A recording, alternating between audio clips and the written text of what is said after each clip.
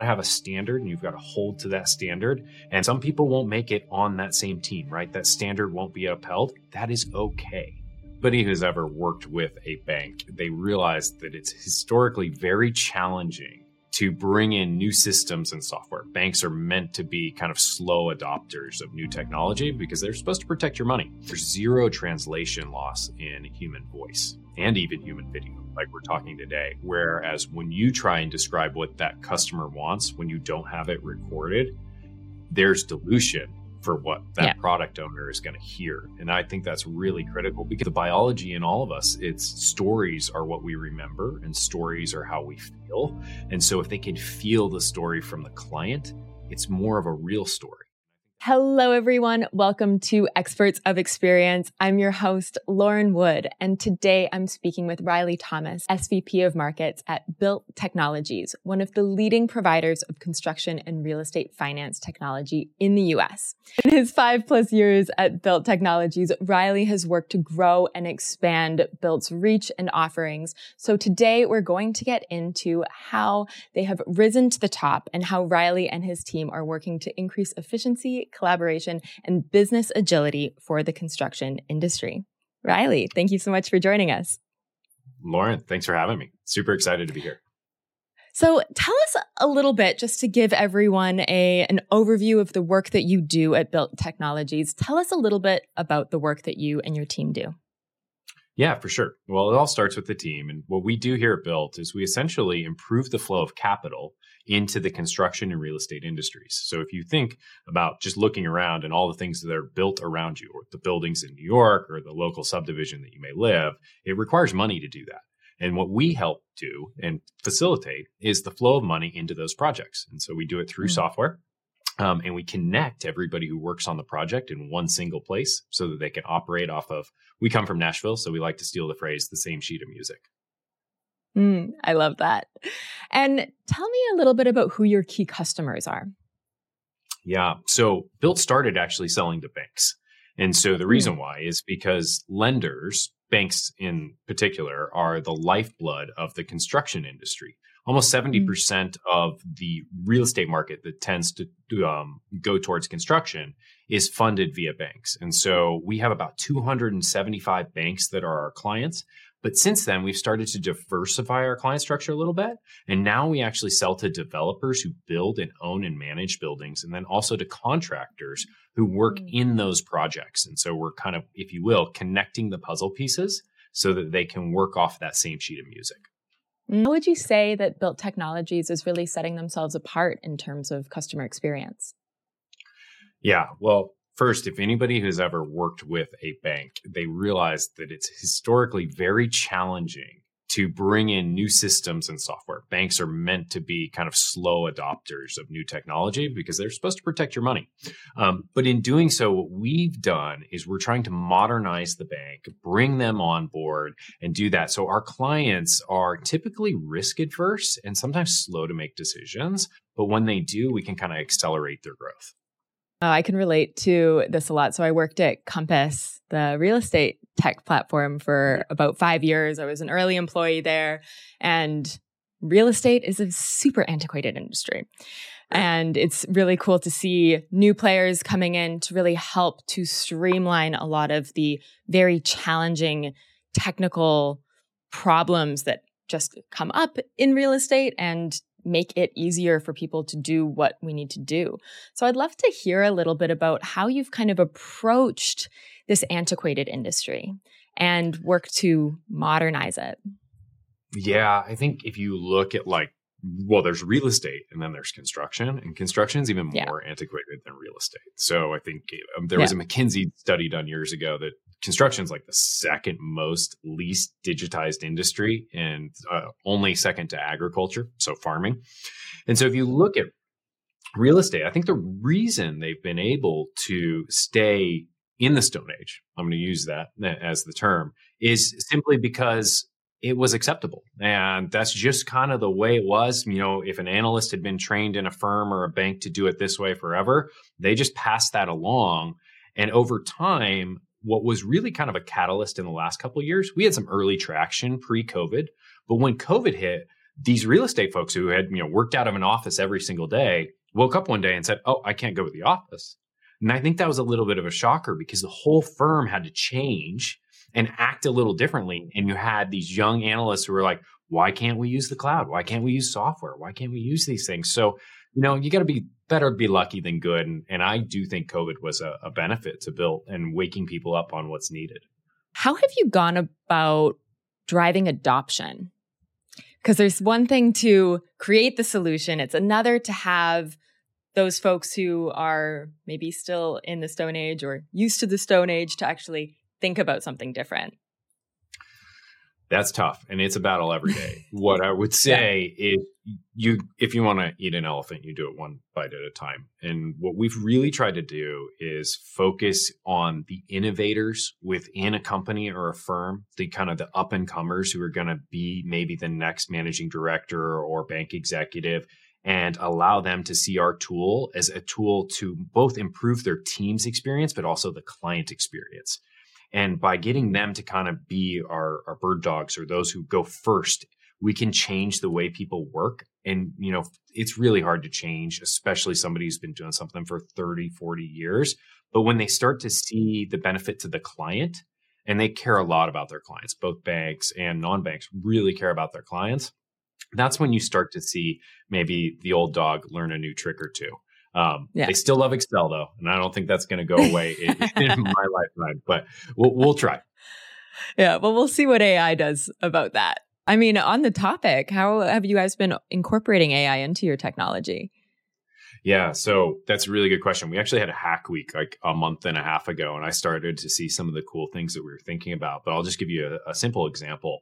We basically ingest a lot of construction inspection photos. So think if you walked out to a job site, you took a picture of that kind of the job site or the concrete or the foundation. Well, a banker typically has to look through that library of kind of what I would call photos and then say, oh, this is a foundation photo. I need to tie it to a foundation line item. So we started to use some machine learning to recognize what was in the photos and then link it to the budget line item so that banker doesn't have to do that anymore. I think there's going to be so many use cases where you can use machine learning, which eventually becomes artificial intelligence, to really drive efficiencies. And that was just a fun one that I really liked. 100%. I mean, there's so much opportunity to be driving those efficiencies. And I can only imagine how much time it takes to go through all those photos and tie them to line items manually. So I'm curious to know, as you've been building this business and the different service offerings, how do you kind of tap into what it is that the customer is wanting and then apply it to what it is that you're actually building? I'd love to just learn a little bit about what your process is there, as well as maybe some examples of customer insights that have driven product developments. Loaded question. Let me maybe start where I think it's most important, though. It starts in the sales process. And it starts really early in the sales process of realizing that not every client is a fit for your solution. And you really want to be hyper-focused on the clients that are going to understand, drive, and of course, be willing to change and adopt your solution. So a lot of the times, we will go through what I call a gap analysis, where we'll look at the current state, and then we'll compare it to a future state. And what we do in that gap analysis is we understand the way they work today. And then when we bring them on board to build, we can slowly start to change that. And what I mean by that is we will ask people to do things that are uncomfortable. We'll say, hey, you've been doing this for 10 years this way. We're going to ask you to change it.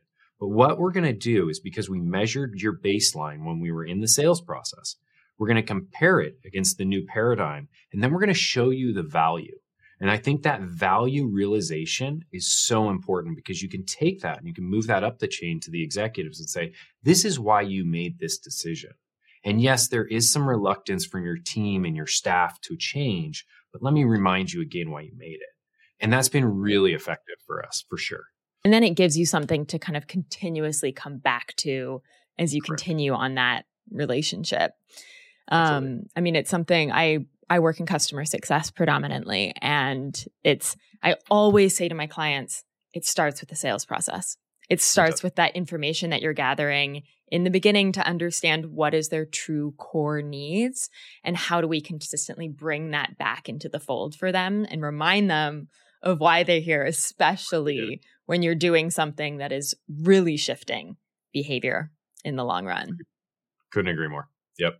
And I think also, I always say it's a match and lead principle.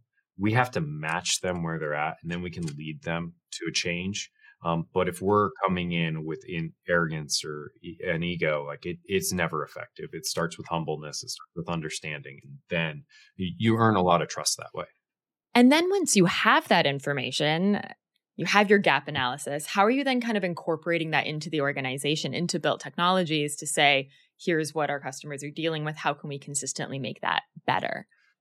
Yeah, absolutely. So we work under the principle that there is no such thing as custom software development within Built. It's basically market pervasive needs drive our product development lifecycle. So what we really try is find similar themes across our cohort of clients, and then that's what we build. And then we can go back and say, hey, we've heard this from 50 clients, and this is very important for these reasons. And we have a customer advisory board, and we say, do you feel that we got it right? And there may be a tweak or a change here and there.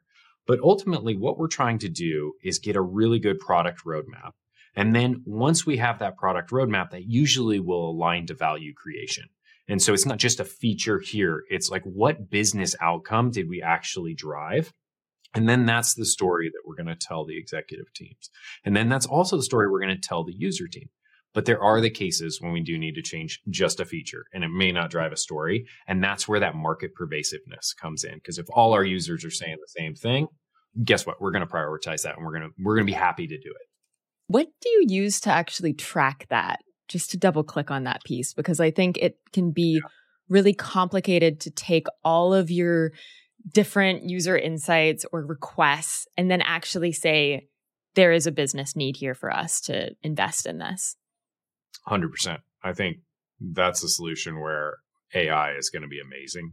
It's just not there yet. But just think about that. If you could record and retain all your customer calls and then synthesize those into business outcomes to drive roadmap, wow, that's going to be incredible. So what I think we use is we definitely use call intelligence systems. So we record all our calls and then we transcribe those calls. And then we also will use Jira on the back end for all of our kind of like what I would call development programs. And then in between, it's not necessarily the system, but the process, right? So we have a tool that we built that essentially links all of the Jira tickets to actual business outcomes. Because it's not enough to say, I'm going to go work on this feature. No, that doesn't work for me. I need to know that you're going to work on a solution that drives X for my client. And then that goes into our PI planning process where we go in, and sometimes it's a really tough meeting because it's like one on, one off, where we say, hey, if you want to put that feature on, we only have so much capacity. Which one do you want to pull off? And when you have those kind of choices, sometimes it's surprising the features that are on get left on and not pulled off. And so I think a combination of people, process, and technology is required, but I can't wait for a better solution there because I'm confident somebody's going to figure that out. Yeah, for sure. It's definitely a sticking point for, any organization I've ever worked in or for. How do we take the pre and post sale team insights and then actually like collaborate with the technology arm of the business, the product team, to really see eye to eye and get aligned on what we should be prioritizing when? Yeah, and I kind of say, I'm not going to generalize because I know that your audience is going to have a lot of product managers, but they're kind of like an artist. When they have their vision of what to paint on the canvas, it's really hard to change them. And so what I've always said is when in doubt, bring data. So we've got to bring a lot of customer stories, or I got to get them on an airplane and in a meeting so that they hear it firsthand. And I'm a huge fan of getting your product leaders in client boardrooms or client conference rooms, because it's amazing when they hear the customer frustration or pain, they empathize with that. And a great product leader has a lot of empathy. Yeah. We are in an AI revolution, and Salesforce is helping customers navigate each new wave of AI. To learn more about the expert guidance and resources they have available, Visit sfdc.co/Salesforce customer success. I could not agree with you more. And I think that what I really want to underscore in what you're saying is it's not only the data. The data is very helpful, and being data-driven is, the basics here, right? Sure. It's to say, okay, well, what is the data telling us? But when we can actually tell the stories and those real human stories and connect at a human level with our customer, then we can really understand like what the problem is and how we're going to innovatively solve it. And I think that's actually something that AI is helping us with. Now that we can record calls and we have these transcripts, we can say like, oh, here's a customer talking about that thing that we were just speaking about in our product roadmap meeting the other day. I can copy and paste this and send it over to the product manager, and I don't need to remember and try to write it down or, like whatever. I can actually just like take it and send it quickly and easily. And I really encourage everyone to be sharing those stories with their product team. It helps so much. And you think about it, there's zero translation loss in human voice and even human video, like we're talking today. Whereas when you try and describe what that customer wants, when you don't have it recorded, there's dilution for what that product owner is going to hear. And I think that's really critical because you're right. I mean, the biology in all of us, it's stories are what we remember and stories are how we feel. And so if they can feel the story from the client, it's more of a real story. And I think that's critical to building the best products. Totally. It also removes bias as well. Like I think sometimes I've definitely had to improve the relationship between my customer success team or my client facing team and the product team, because my team might get a little bit on the product team's nerves sometimes because they keep going and saying like, we need this thing. It's urgent. Someone's on the phone yelling at me. We have to solve this problem. And if you can actually just show this is exactly what they said and how they said it, I'm taking myself out of it as the messenger. I'm just showing you the facts. It can be 100%. more powerful that way.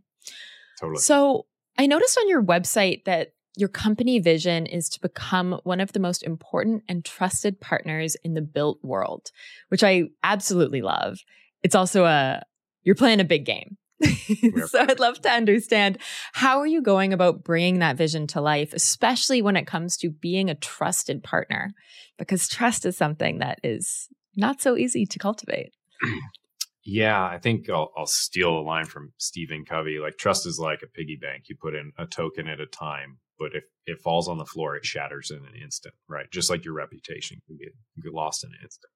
So I think coming at it from, you can use the golden rule or the silver rule, don't do unto others as you don't want unto you, is being very candid, telling your clients and your prospects where there are gaps in your system. It's amazing the power of the word no. No, we don't do that. I find so many junior salespeople are so afraid of saying the word no, where I actually love to say no in front of a client because I'm being candid. And that to me is a powerful unlock. I also believe wholeheartedly that just generally being empathetic and being an active listener drastically builds trust much faster. I'll take my team members, for example. I think when I was early on in management, I was kind of like, oh, I know how to do this. I had a vision and I was just on the highway and nobody was going to knock me off. As I've kind of progressed in my years and had my battle scars and learnings, I just realized just sit down and listen. And it's amazing how much trust you unlock by simply shutting up. It's a beautiful thing. Totally. I love that you bring up Stephen Covey too, because he wrote The Speed of Trust, right? I think his son wrote The Speed of Trust. His son wrote The Speed of Trust. Yeah. Seven Habits of Highly Effective People. Yep. Yeah. And The Speed of Trust is, that was written a long time ago. I actually recently, probably about a year ago, read it. And there's a lot of really good nuggets of information in there just around how trust is really, one, cost effective because you move faster. If you have trust, then you can move forward. You have to ask less questions. You can, build a partnership that's really mutually beneficial and do so quicker and cheaper, which I think is such a good point. And you also bring up a really good point around saying no. There's another trust book that I really love called The Thin Book of Trust. It's like, I highly suggest it to anyone who is a leader, a client-facing person, a human, honestly. It's kind of just like essential skills.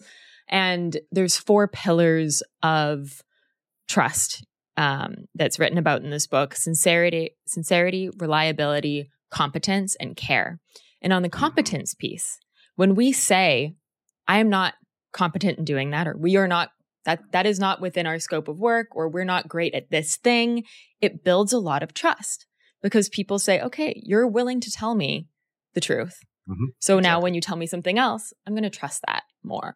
It's just such an important factor. So I'm glad that you bring that up.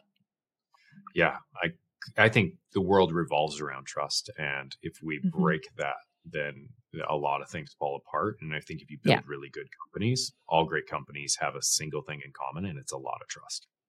Speaking of that, I'd love to talk a little bit about customer retention, because I mean, it's a big thing, I think, especially in this economic market where retention is such a massively important thing in any business. And I'd love to understand how you've been approaching customer retention at Built. For sure. And we actually have a very high customer retention at Built. I think if I look back and run the numbers, it's like 97%. Now, some of that is huge. a byproduct of the market we're in. So I will disclaimer that. What I will say is usually the harder your sales cycle, the longer your sales cycle, the less likely that a client would kind of pull away from you. So I'll disclaimer that away a bit, especially selling to banks. What I would say is I've always wanted to be in durable businesses. And this is a very durable business because you would think that as interest rates went through the roof, that our business would go down. It actually has gone up because what happens is now those loans are more risky. And so the bank actually wants a system around that risk. So even though there's less loans, there's more risk. So where we have been fortunate is kind of the position of the business. And what I would say is, once you become a Built client, it's quite a process to get a bank to kind of buy into the platform and come on board and through their procurement and vendor management. But 2, as the economy has changed, we have benefited a lot because now rather than selling, hey, growth, efficiencies, do more loans, it was like, oh, you now can see your portfolio. So when the regulator comes in and says, hey, how much exposure do you have to this asset class in Northern Illinois that we know there's been 5 delinquencies or bankruptcies, we can answer within seconds. So we really have benefited. Now, I do know others. I've got a lot of friends at different companies who don't have as sticky of a product. And right now it's really prove the ROI, prove the ROI, improve the ROI. And so if you don't have a pivot, it's hard. And that's usually where some of these SaaS kind of services have been cut. I know for the longest time when money was free, it was just buy every SaaS tool out there. And even at Built, we've taken a look back and said, what do we really need? What's critical to our infrastructure? And we are fortunate that we're critical to the bank's infrastructure. Mm-hmm. For sure. So, I mean, one, the type of business that you're operating has a huge contribution to your customer retention, but I'm sure there's other things that you're doing as well that is contributing to that. And so I'd love to understand, within your control and your team's control, what are some of the things that you do to really ensure that you are still showing that ROI and people aren't just feeling frustrated that they're stuck with you? Are you ready to navigate your AI future with confidence? Salesforce Professional Services partners with you to design a well-architected platform built with out-of-the-box capabilities that allow you to scale with speed and flexibility. To learn more, visit sfdc.co/sfproservices. Yeah. So the first thing is we believe in home field advantage. If we can get our clients to make an annual trip to come to Nashville and see the people and see the process and see the company, it's game, set, match.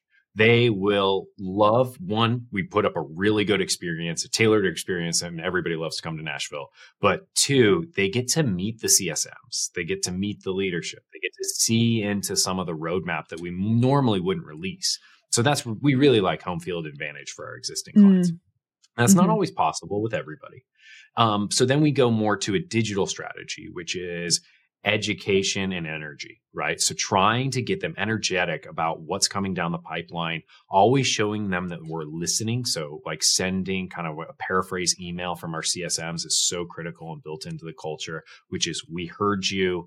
We may not be able to have the answer immediately, but we will come back to you.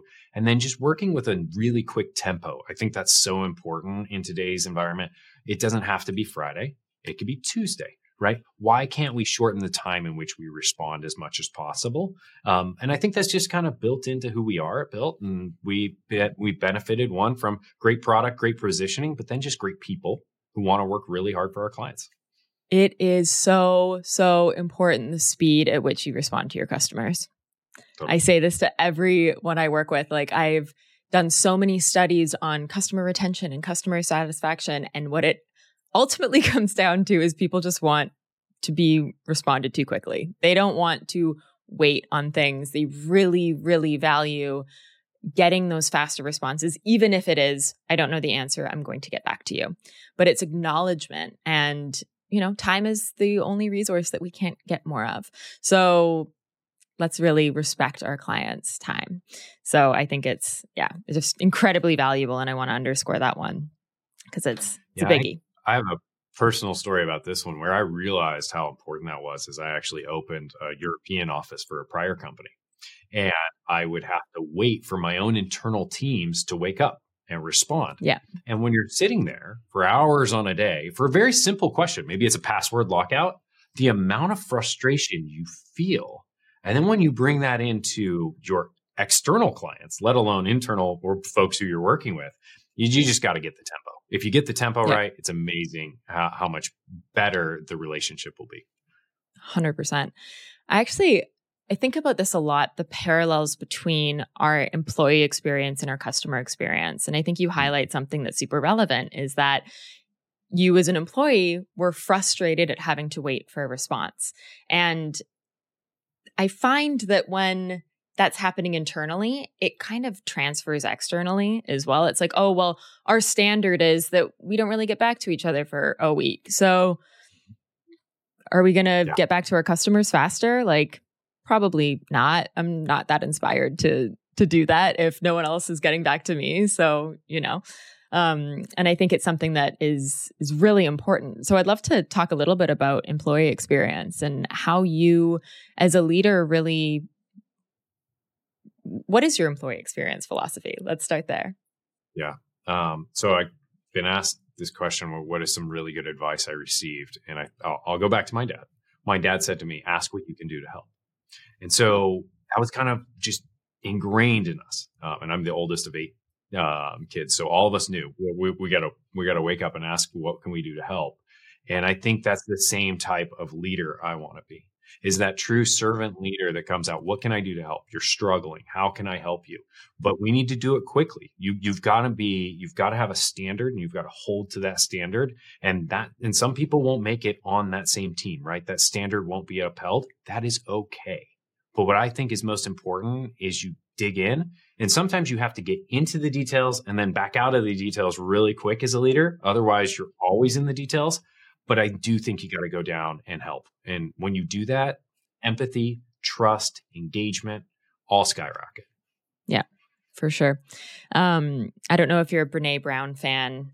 I'm a big Brené Brown fan. And on her podcast once, because I've listened to every episode that she's ever recorded, she has an analogy that I use a lot where she talks about how leaders need to be able to go from the balcony to the dance floor and walk that staircase of being up top, seeing what's happening, setting the course of how the party's going to go, being like, all right, we need more champagne or where are the hors d'oeuvres, whatever.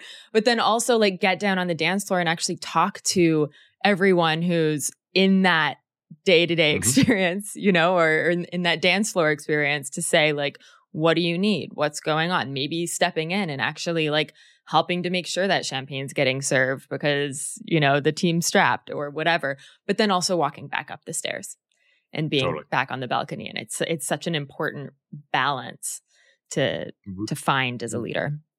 For sure. And we have like a signage on top of spots in the office. And one of them I really like is owners do the dishes, right? And so even for us, like it is, I don't care whether I sat in a golden throne or, I'm the janitor at the business. We all work the same and no work is above any of us. And if you create that culture from the beginning, it's very hard to change it. If it's morphed or modified over time, it really takes a lot of work. But if you start a company that way, it's going to be so much easier for you. I think that's a really important message to anyone who's starting a company or who's in the early stages of starting a company, that you can set the pace in those early days for how the team is really going to operate and engage with each other. And don't forget the early days, though, because sometimes it's like you train for a marathon and then you take 6 months off. It's so easy to rest on your laurels after you've had a little success. A Series A, a Series B, you can be like, I don't need to do that anymore. Oh, that's where it sets in and the atrophy comes. You can't allow that. It is a constant investment in making sure you can help. Totally. And it gets harder as time goes on, too. The more people that you have, I know I've definitely been a part of cultures where I was like, I'm riding or dying with this organization. I am so committed because they feel so committed to me and I love my colleagues and this is great. And then getting to a stage of growth where it kind of starts to fall apart and now we're 5,000 people and it's like, it's difficult. What are some of the things that you do to really nurture the engagement on your team? It all starts with a purpose. I think, Simon Sinek wrote a book about it starts with why. I actually think it was Rockefeller who coined it even better. It starts with a purpose. And if every meeting has a purpose, every interaction has a purpose, and those purposes are well thought out and thoughtful. And it's amazing what that does. It gives direction, it gives confidence, it gives clarity. And I think, confidence creates clarity. Clarity, it creates conviction. And you have all those, wow, the organization can run really well. Mm-hmm. There's nothing worse than being confused about why you're doing something or what you're really supposed to do. Sometimes that takes intentionality to get rid of the confusion, because it's really easy for me sitting back one day to be like, oh, I need X, Y, Z in Salesforce. I need this here. I need this here. It's harder for me to say, how do I get the teams beneath me to believe that, to love that, to want to drive and work hard, even on a weekend if I need them to do that? That is more work versus just dictating, hey, go do this. For sure. How do you do that? Like, what's your personal approach to that? Yeah. So I have like 4 or 5 questions that I ask myself like on a daily basis, like before any big meeting. Like I have an all hands meeting coming up with my revenue team today. Why would I want to join this? Why would this be impactful for me? What should I take away from this? And I try going back to that first principle I said, which is match and lead. I try and put myself into the junior AE who's 4 months into their ramping stage at Built. And if I can answer those questions with conviction, then I know the meeting's going to drive a lot more value. But if it's constantly in my frame of mind versus theirs, I think you get a diminishing law of returns. I just don't think meetings are as valuable or as impactful, and it's a waste of time for everybody. That is such helpful advice. I think taking time to reflect, as I've grown as a leader, I've realized where I make mistakes is when I don't take that pause to really think about what it is I'm trying to say, how it's going to impact the people around me, really getting that high level view of, okay, how does this then impact other things? And then coming down and being with my team. But I think taking the time to think is so incredibly important, and we don't do it enough. And it's one of those things, maybe it's not even just general thinking, but you look at meditation or a long walk in the park. If you don't make that space for yourself as a leader to really process however you want to process, then I think you're doing yourself a disservice. I get really frustrated when I look like a dentist, meaning every 15 minutes I have a new patient. That doesn't work well for me. My team knows this. And I'm like, I got to have a break to just process, because otherwise I become sloppy. And when I become sloppy, it hurts other people. And so I think it goes back to intentionality. Be intentional about what you're doing. And if you need that as a leader to break out some of that intentionality in the form of a reset, then put it on the calendar. It's okay. Yeah. It's literally in the best interest of your team and your customers for you to take that time. For sure. Like you are doing them a disservice by accepting every single meeting that goes on your calendar and not giving 100%. yourself that time and space. Yeah. I say this to the leaders I work with all the time because I think, I don't know, especially right now, I feel like there's a lot of people who are stressed. There's a lot of pressure on growth metrics, and we have smaller teams than we used to, and just every decision is feeling heavier. And I'm seeing a lot of people around me, a lot of my clients, like hitting that early, or maybe they're fully in it, of like that burnout phase. And you have to take the time for yourself in that space to like recalibrate so that you're not messy, so that you're able to speak with intentionality. Everything that you're saying is, just so incredibly true. And I think it's also just general positivity. No, and I struggle with this too, because I have kind of a science-oriented brain. So it's like, I can think of all the reasons why we can't do it versus all the reasons why we could do it. And then just that to me is my reset time of being like, I mean, how hard can it be? Like, that's my big question these days. I'm like, okay, well, team's down 20%. We got a bigger number than last year. How hard can it be? But that simple flip really helps me. I'm like, we'll figure it out. Like, and I think that is like one of those things where you've got to get in that positive frame of mind because, history, basically the brave and the bold are what history favors. So that's kind of hard to do. It's easier said than done. Let's put it that way. For sure. We need to set that example for our team though, also, especially when things are hard. It's like positivity is the only thing that's going to get us out of this. If it's like doom and gloom, if we're like working really hard on something and we're just like stuck on how hard it is, it's going to be a much longer and difficult road than if we are looking on the bright side of things. And it's really, for the leaders to set that example. I do think there's a balance though, because if you go super positive without being realistic, you kind of stretch it. And you've got to almost, I like to work in the hyper realistic stage with a dose of positivity, because I know I've got to meet my team with that. If it's, hey, we're working a weekend or we've got a big challenge ahead of us, I'm going to say, this is probably going to suck. Let's fix it, but let's fix it together. Right. And that I think just helps drive what everybody needs. Yeah, we still need to acknowledge reality. 100%. So a couple last questions for you, and just looking ahead of where built technology is going, how do you see the next 5+ years really playing out? What are you guys working towards? For sure. Well, you saw it in the tagline. We want to change the way the world gets built, and we're only in the US so far. So we have a lot of room to grow there. So what we see as the future is we truly believe, and I'll just kind of call this out there, that there's a vast undersupply of housing in the United States. And the reason why there's an undersupply of housing is because of financial crises. If you look at 2007 and 2008, we kind of blew ourselves up and we stopped building homes. And so, but things kept growing. People kept having children. And guess what? In 2020, when COVID arrived, we kind of paused a little bit on building and construction. Well, that impacts everybody. That impacts the unhoused. That impacts the 29-year-old who's just going to make a family and can't afford a home and is going to be renting for the next 7 years. And I honestly believe that Built is in a unique position to actually impact that. And there's very few, I want to say, companies that could do it. We are right there. We can inject the flow of capital into construction to allow more homes to be built and potentially leave our mark on the world, which I think is really cool. That's super inspiring. And it is true. We definitely have a problem on our hands when it comes to homes and having, the opportunities for people to have those homes. So yeah, I'm glad that you bring it up, and I'm so glad that you guys are working on this. It's a very admirable goal. I'm excited to see it play out.